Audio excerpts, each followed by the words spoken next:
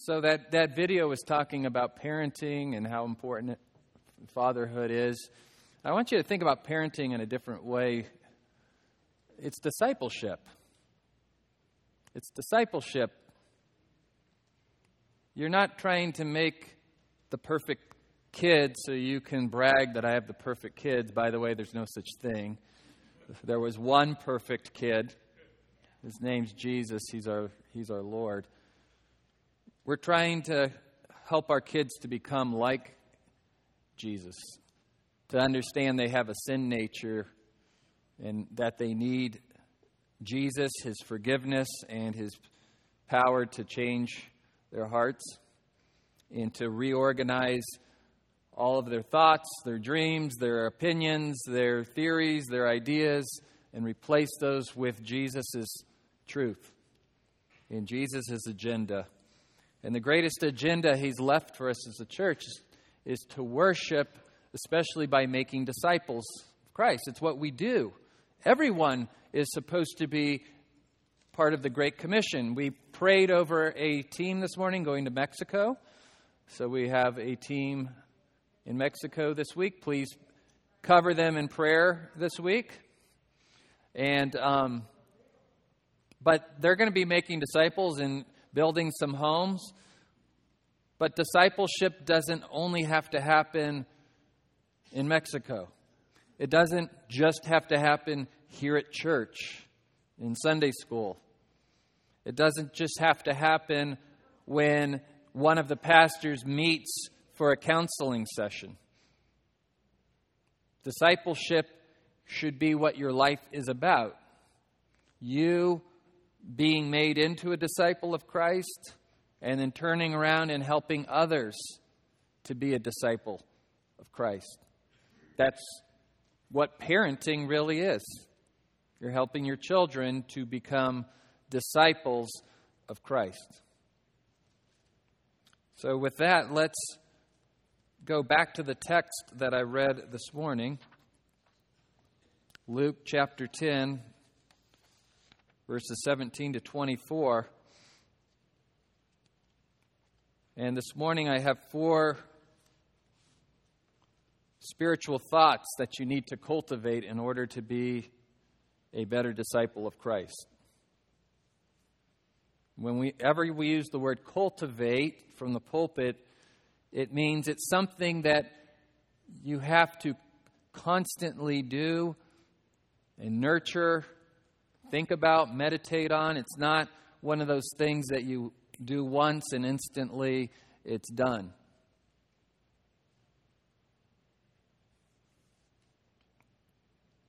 So Jesus has sent out the 70. Those are 70 disciples. This isn't the 12, not the apostles, though He may have sent them out as well at this time. But the text specifically says the 70 returned with joy. They're excited. And they're saying, Lord, even the demons are subject to us in your name. The first spiritual thought I want you to cultivate is that we need to keep returning to Christ for more instruction and correction, more training. So He'd send them out, they would go and do, and they'd come back and report. And they're excited, and you would be too, if the demons were subject to you. And He says, even the demons. They say even the demons, which implies that what? Other people as well were submitting to their authority. That's exciting. Who doesn't like to have authority? Who doesn't like to be in charge? It's okay to be excited about that, but we can tell as the passage unfolds that their excitement was misplaced. They needed correction. They needed instruction.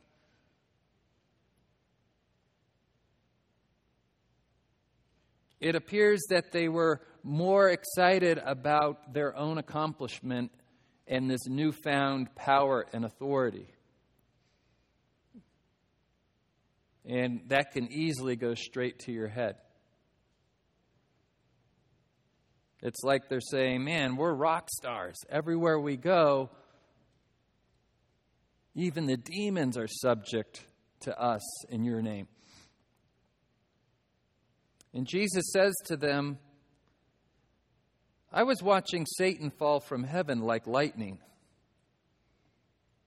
That's a whole different perspective. See, Jesus is doing two things here. Number one, of course, the demons are subject to you. I gave you that authority, and I was there when my daddy and I cast Satan out of heaven. I was there. I saw Satan falling from heaven like lightning. He's also saying, be careful. That's what caused Satan to fall from heaven. His pride. I was trying to come up with an analogy, and it would be like if I was invited to go speak out at the Institute. And before I got there, the warden gathered all the inmates and said, we're going to have a speaker today, and anyone who doesn't listen to him will be put in solitary confinement for 2 months. And then I show up, and I've got this captive audience, and I leave, and my wife says, wow, how did the talk go out at the Institute? Oh, it was awesome. I had a meeting out of my hands. They were hanging on my every word.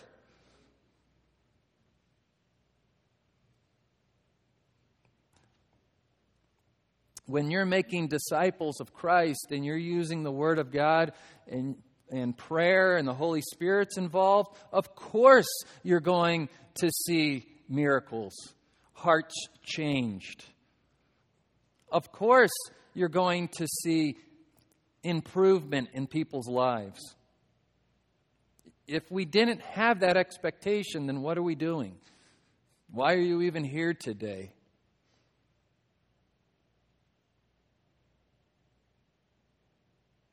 But be careful that your excitement doesn't turn into pride.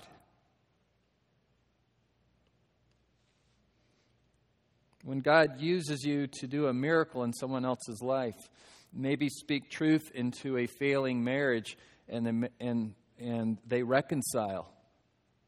And you're like, wow, I fixed a marriage. No, you didn't. Jesus fixed the marriage through your obedience. Take heed lest you fall. And this is especially true in parenting. It's so tempting to want to parent for the goal of your kids looking better than other kids so that you can take the credit and the glory.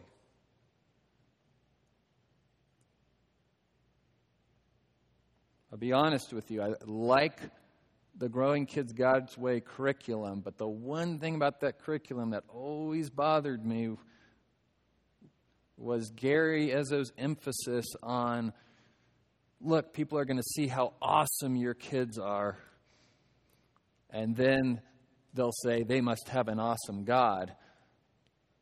But you always kind of got the sense that it was, boy, you have awesome kids. You're a pretty awesome parent who has an awesome God. And that's human nature, to insert ourselves into the equation. And of course, you have to be diligent as a parent. Yes, much of the way your kids turns out depends on you. Not all. But how would you know what to teach them if God hadn't revealed it to you? How would you teach them with the right heart if God hadn't worked on your heart?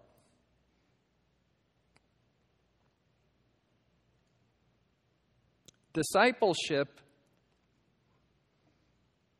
in a nutshell, is helping people take their wrong thoughts, their wrong perspective, their wrong perception, and replacing it with the right thoughts, biblical thoughts, the way God sees the world.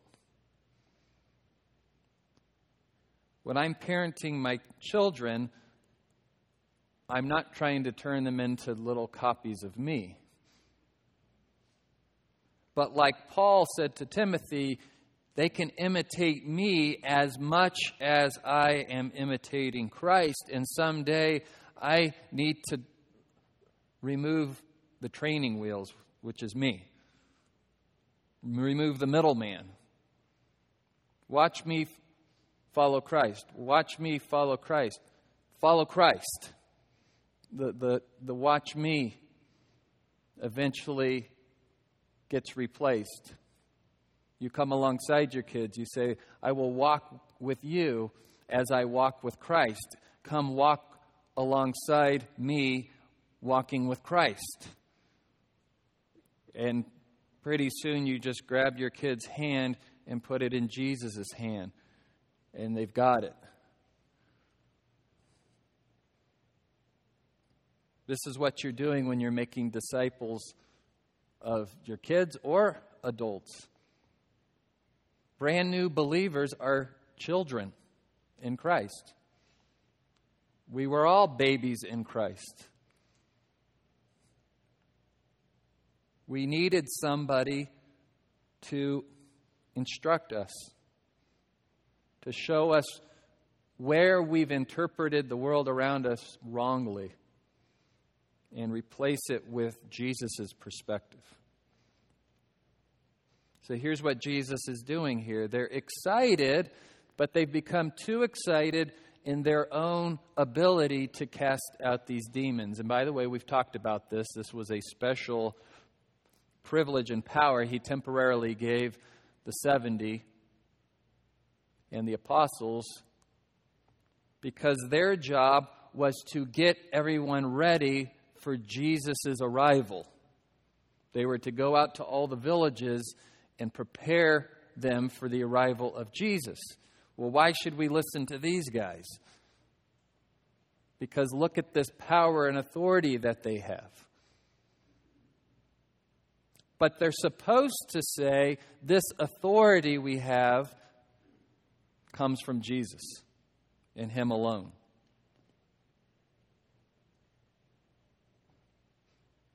If you're looking for someone to put your trust in Jesus. But how easily we could forget that we're ministering in Jesus' name. I love to witness for Christ, but sometimes I forget that I'm witnessing for Christ and that I'm just trying to win an argument. And it becomes this demonstration that I'm a good arguer. I'm a good debater. Like the parenting example, I'm supposed to disciple my kids for Christ, and when all that wisdom and prayer produces the good fruit we expected it to produce, I'm surprised at how easily, as a dad, I want to pat myself on the back. When people come and say, you got some pretty neat kids. Yeah. Oh, it didn't just happen. That's the attitude. It would be false humility to say, oh, well, just luck, I guess. No, you can honestly say you had something to do with it, but humbly say, the Lord has taught me how to disciple my children. And by His grace, I'm doing the best I can, and some days it doesn't look this good. But glory to God that you see godliness in my children. What does John say? I have no greater joy than to hear that my children are walking in truth.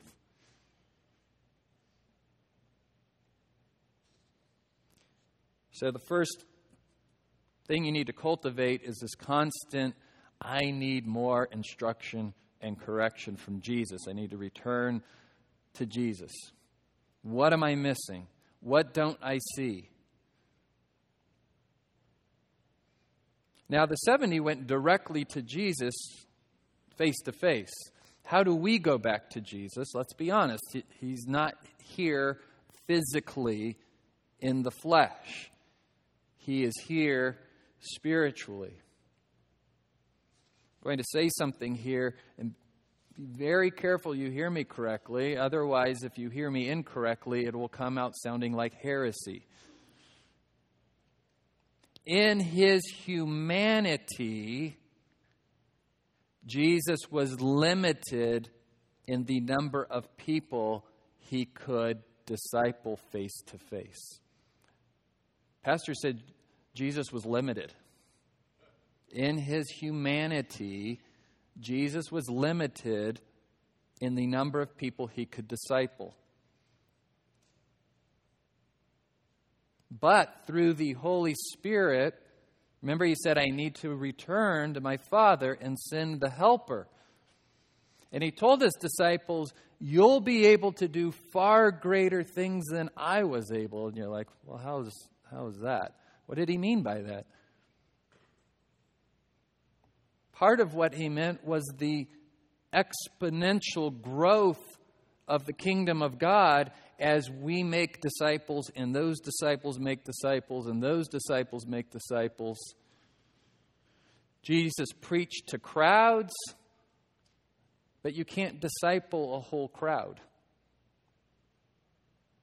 You can cover discipleship aspects. You can prime the pump and get the heart ready for discipleship. So it's good that you come on Sunday and sit under the preaching of God's Word, or listen to sermons online or in the car as you commute. It primes the pump. It gets the heart soft. But you shouldn't stop there. How do we return to Jesus, as it were?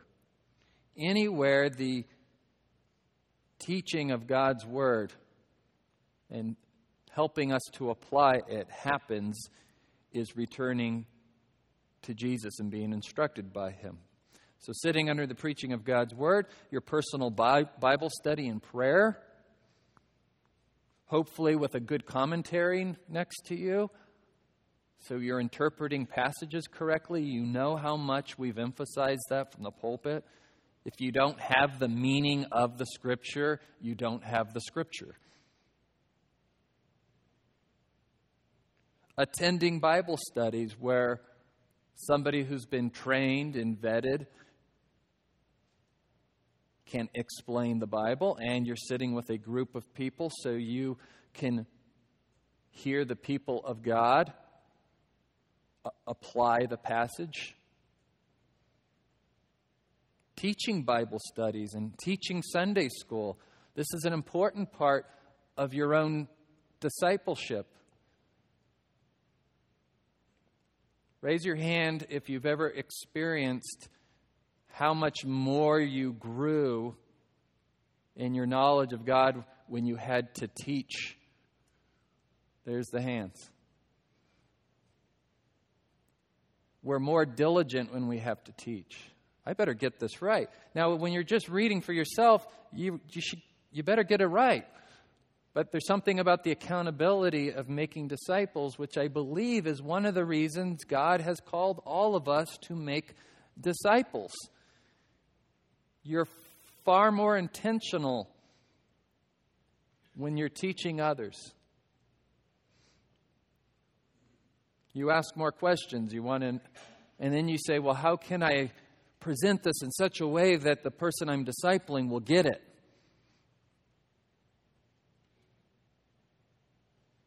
Being discipled.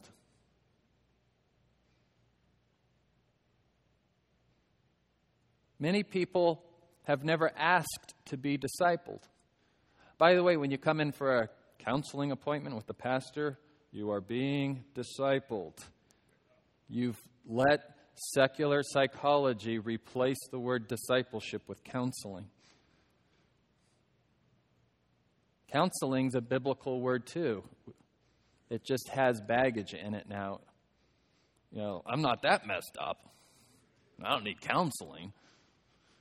We all need counseling. The Holy Spirit is, another name for the Holy Spirit is Counselor. It's another name for Jesus, right? In Isaiah, around Christmas time, we talk about the wonderful Counselor. There's a stigma attached to going for counseling.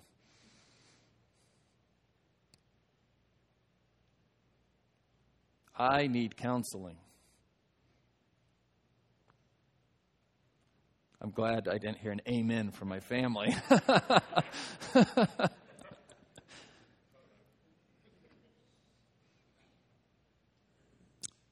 So each of us should be discipled and then turn around and make disciples, right? The Paul-Timothy model. Who's your Paul?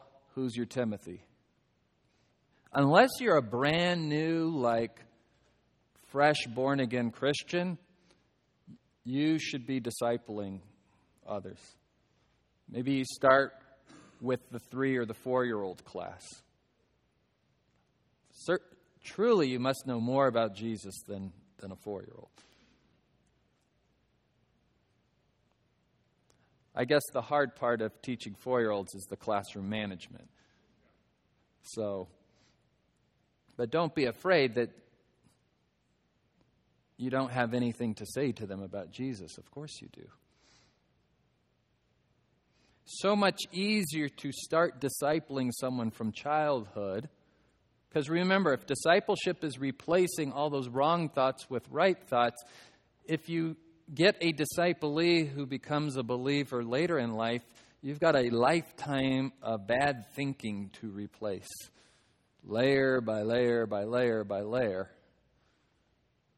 So I am so thankful that our church puts so much of its resources into discipling children.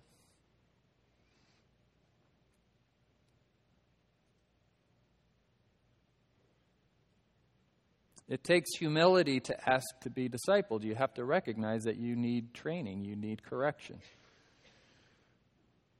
I'm going to brag on Nathan because he's not here. He's got a little touch of the stomach flu. Happy Father's Day. And he had told me he was asked another family in church if they could help him with child training.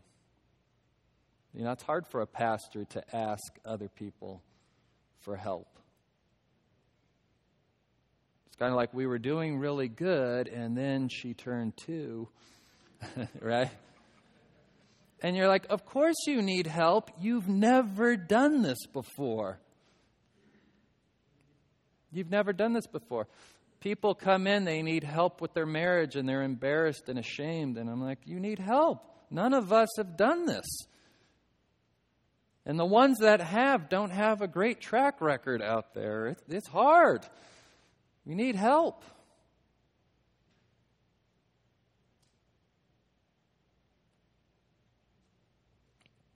And so he went to a family. They had him over, and they said, just watch us be a family.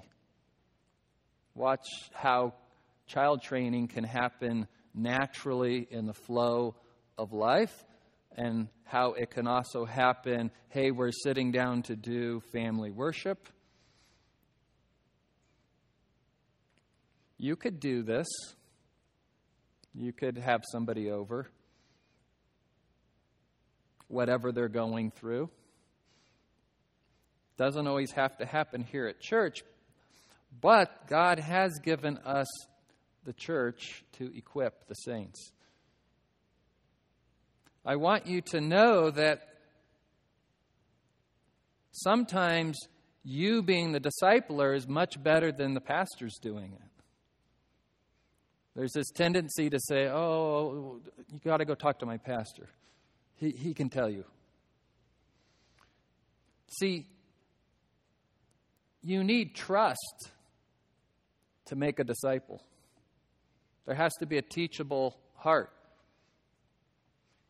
And you've spent that time building trust. I haven't with that person. So when you send them in to talk to me, it could take 2 or 3 sessions of just listening and weeping with those who weep. And often they're like, well, you wouldn't understand because you're a pastor and there's nothing wrong with your life, And then you're like, well, I hope my wife forgives me for this, but I'm going to air out some of our laundry just to build some trust. Hey, does this sound familiar? And they're like, yeah, that's my house too. Yeah. You already have that trust with the person. And if we're going to say that only the pastors have the magic formula, then the glory doesn't go to Christ, it goes to the pastors. And it doesn't empower the people to say, look, your problems aren't as unique as you think they are. What does Paul say in 1 Corinthians 10? There's no temptation that has overtaken you that is not common to man. Been there, done that. We can help each other because we have the answers here. I am happy to report that we're just about done with our official discipleship center. It's where the church library used to be. Many of you are like, we have a church library? Yeah. It was a wonderful resource over the years, but with the advent of technology, rooms full of thousands of books isn't what the next generation is doing. I love a room full of books. But you walk into a library and there's thousands of books and you feel overwhelmed. I don't know which one to read. And so what we've done is we've created a space in there that is, it almost says home. There's a couch and some comfortable chairs.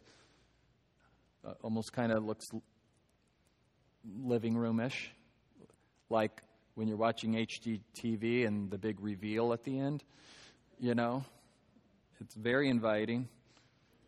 But there is a section of books in there, and these are the books written by other Christians who've been gifted by God to explain certain discipleship issues that come up over and over and over again.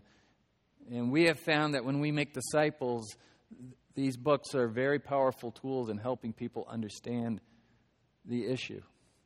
And you'll find yourself discipling someone, and their heart is open, and they're teachable, and they're ready to learn, and you go, you know what? That book by Jerry Bridges, Trusting God, Even When Life Hurts. Have you read that one, Trusting God? Any hands? I see one. This is like a book where I would love to see almost every hand go up. Life hurts. If it hasn't yet, then you're on a lucky streak. That book I have used so much in discipleship. And what happens is you give your copy to someone and it doesn't come back, and you're fine with that because you hope they pass it on to someone. But when you're in the moment and that window to the soul is open and they're ready to receive, and you need that book right now and it's not there, and you go, you know what? I'll order you a copy. I tell you, 9 times out of 10, the window closes. By the time the book comes in, life has happened and you never get around to getting them the book. And so what we're going to do is stock the Discipleship Center with multiple copies of these books. And they'll be by category. And so that's a place you can reserve the room, come in and talk to someone and say, hey, here's this book. It's been very powerful in my life. Why don't you read chapters 1 and 2 and we'll meet again next week. And so that's one of the ways that the room can be utilized. Point number 2, we need to keep rejoicing in Christ for our salvation, not our superiority. And I've already touched on this. As you become a better disciple of Christ, your life ought to look better. If it didn't, what's the point? But it's not so that you can look better than everybody else. It's so you can glorify God and be a better worker in His kingdom. And so Jesus tells the disciples, hey, yeah, that's great. The demons are subject to you. Yeah, I gave you that authority. Nevertheless, do not rejoice in this, that the spirits are subject to you, but rejoice that your names are recorded in heaven. See, focusing on our salvation does a couple things for us. Number one, it puts all the focus on Christ. I couldn't save myself. I was a wreck. And I was more of a wreck than I thought. You know, when I feel pretty good about myself, when I look at the cross, I say, did you really have to come and die? I wasn't that bad. Evidently I am. Evidently you are. This was how terrible our sin and rebellion is when compared to a perfect, holy, righteous God.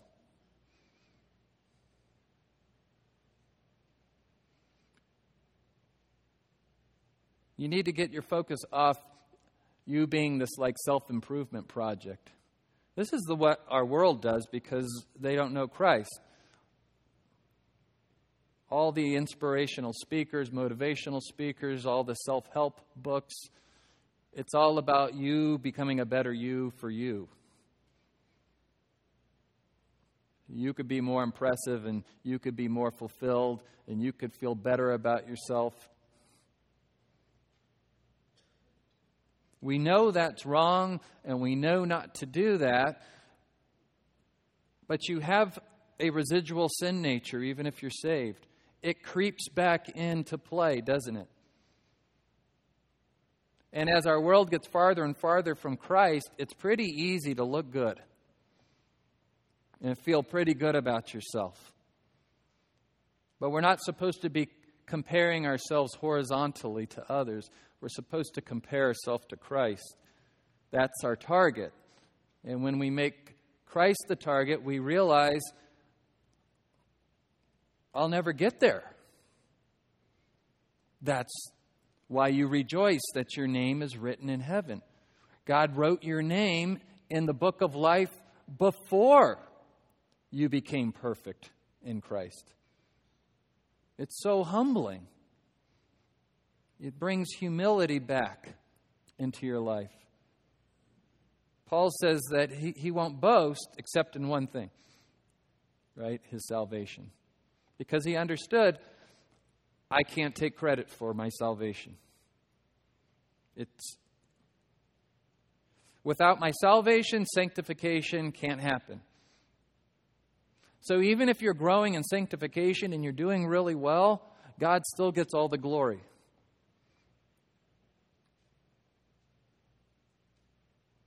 And if you stall out, you take the blame. But you get the grace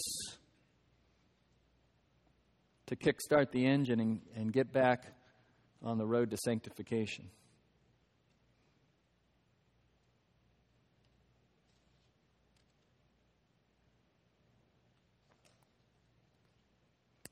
When we're rejoicing in our salvation, another thing this will do for us is give us the proper motivation for making disciples. It's not to walk around and say, I've got my life all put together. Let me help you all get your life put together. No, it makes us go out and say, I was lost and now I'm found. Don't you want to be found too? Come on, let me introduce you to Jesus. Come meet Jesus. Point number 3, we need to keep reminding ourselves that Jesus does the revealing. Luke 10:21. At that very time, he rejoiced greatly in the Holy Spirit and said, I praise you, O Father. By the way, here we have the Trinity in view. God the Son in the Spirit praising the Father. Lord of heaven and earth, that you have hidden these things from the wise and intelligent and have revealed them to infants. If you're claiming to know spiritual truth, then you need to come to grips with the fact that Jesus just said he's revealed these things not to the wise and intelligent. If you know anything about Jesus, it means you are not in the category of the wise and intelligent.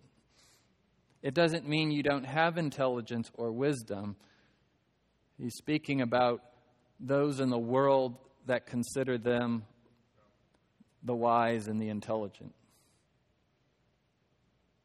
But you revealed them to infants. Infants need everything revealed to them. Right? They come in the world knowing nothing. They need everything revealed to them. They need their world interpreted for them. It's why you can tell your children just about anything when they're little and they'll believe you. So you got to be careful. Right? They're a bit gullible. But because of our sin nature, that same child that is so gullible and will believe anything will turn around a second later and go, I know. And become completely unteachable. And so it's why Jesus uses that analogy of being born. Christians are those who are born again. We've become infants again. We're recognizing that I don't know. I have no power to accomplish anything in my own strength. I have no ultimate knowledge without it being revealed to me. I'm a baby. I'm an infant. I need a Father in heaven.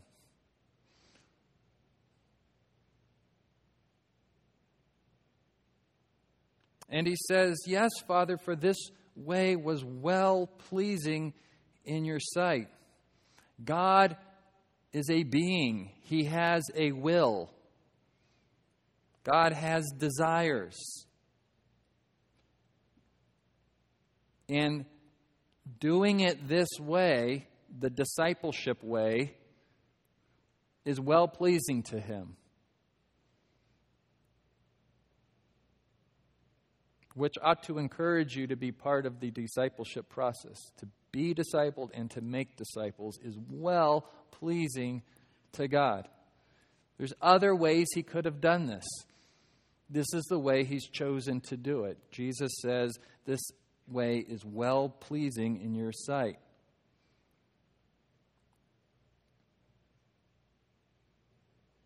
I have to admit that sometimes I'm not motivated to make disciples or evangelize because people are hard-headed and ungrateful and prideful. Their lives are messy, and there's times where we all just want to say, gosh, these people just need to get their act together. And you forget that your act wasn't together.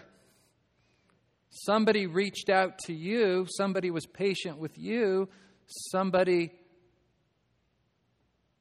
taught Sunday school or VBS, prayed for you, put up with you, because they knew there was hope that this wasn't the finished product. That there's always hope that God can change hearts. But we get so caught up in our lives and our agenda and what we need to do that the thought of taking time to pour into someone else's life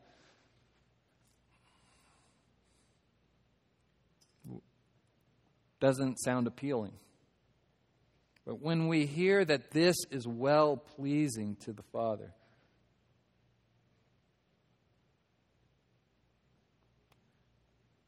then we can get excited about discipleship. When I choose to engage in discipleship, it's well-pleasing to God. Not that I have to earn God's love. His salvific love is secured by my faith in Christ. It's not like one day He's like, yeah, I don't like Brent anymore. He's unsaved now. And then like I have a good day, whatever a good day is. You know, by God's standard, there is no good day. Even if you did everything right, you wouldn't do it with the right motives until we get to heaven and we're perfected. But we can hear, well done, good and faithful servant, by focusing on the things that God says are pleasing to Him. What's well-pleasing to Him? That spiritual truth is revealed to the not wise, not intelligent, but the infants. Yes, spiritual babes are messy. It is messy. A lot of diapers to change. Sometimes people are appreciative of discipleship. Sometimes they're not. Sometimes they're appreciative and then all of a sudden they're mad at you because you touched a nerve. Sometimes you pour into somebody's life and make a disciple and then they turn around and they publicly thank someone else, like your kids. You teach them and you teach them, you teach them and you teach them, and then they come home from Bible study and they say, Nathan's awesome. Guess what I learned? And you have to just be excited. Because it happens to Nathan too, trust me. Which also tells us that God does the revealing. He may do it through you. But I've spent hours sometimes discipling, and it was like, hello? Any of this getting through? Nope. But don't give up if they keep coming back. Keep the communication open. Keep the lines of communication open. Don't say, well, the Word of God didn't work. Let's try something else. Don't give up. Jesus says, all things have been handed over to me by my Father, and no one knows who the Son is except the Father, and who the Father is except the Son, and anyone to whom the Son wills to reveal Him. Our job is to be faithful, to disciple, but God in His timing, and it says here, anyone to whom the Son wills to reveal Him. God will have to do the revealing.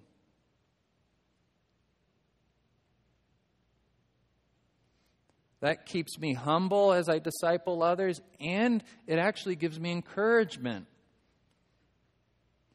I had a successful day as a Christian if I chose to make disciples. Even if they didn't change immediately before my eyes in the way that I was hoping for, that's not the definition of success. A successful day as a Christian is being obedient to the Lord and trusting Him for the results.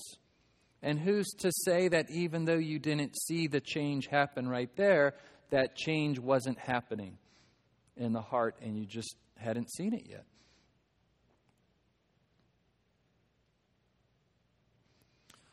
Finally, point number 4, We need to keep rehearsing that blessedness is seeing and hearing Jesus.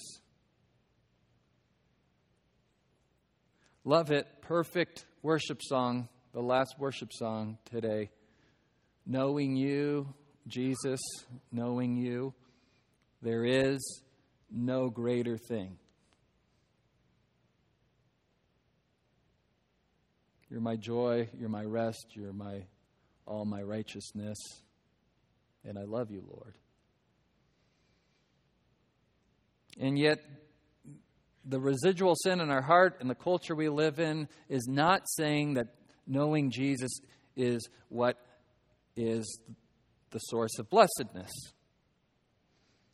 And the Christian life gets hard. And with social media, you can become convinced that everyone else out there is having all the fun, and I give up on this whole discipleship thing. It's too hard. I'm not seeing any fruit. I'm tired. The sheep bite.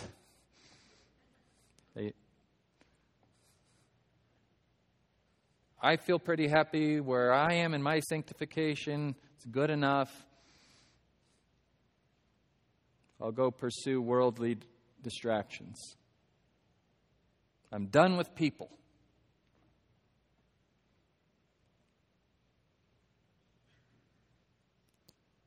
But Jesus, turning to the disciples, said privately, "Blessed are the eyes which see the things you see. For I say to you that many prophets and kings wished to see the things which you see and did not see them, and to hear the things which you hear and they did not hear them. Blessed are the eyes which see the things you see." The Old Testament saints would trade places with us in a heartbeat to know the things we get to know. The privileged information you have as a New Testament saint, to know the mysteries of the gospel, to know the Trinity, to know the plan of salvation, to know the book of Revelation and how it's all going to sum up.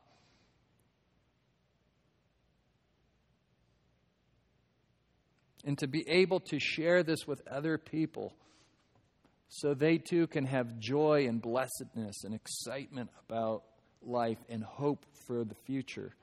And to know their salvation is secure in Christ. And the billions and billions of people on this planet hoping they've done enough good works.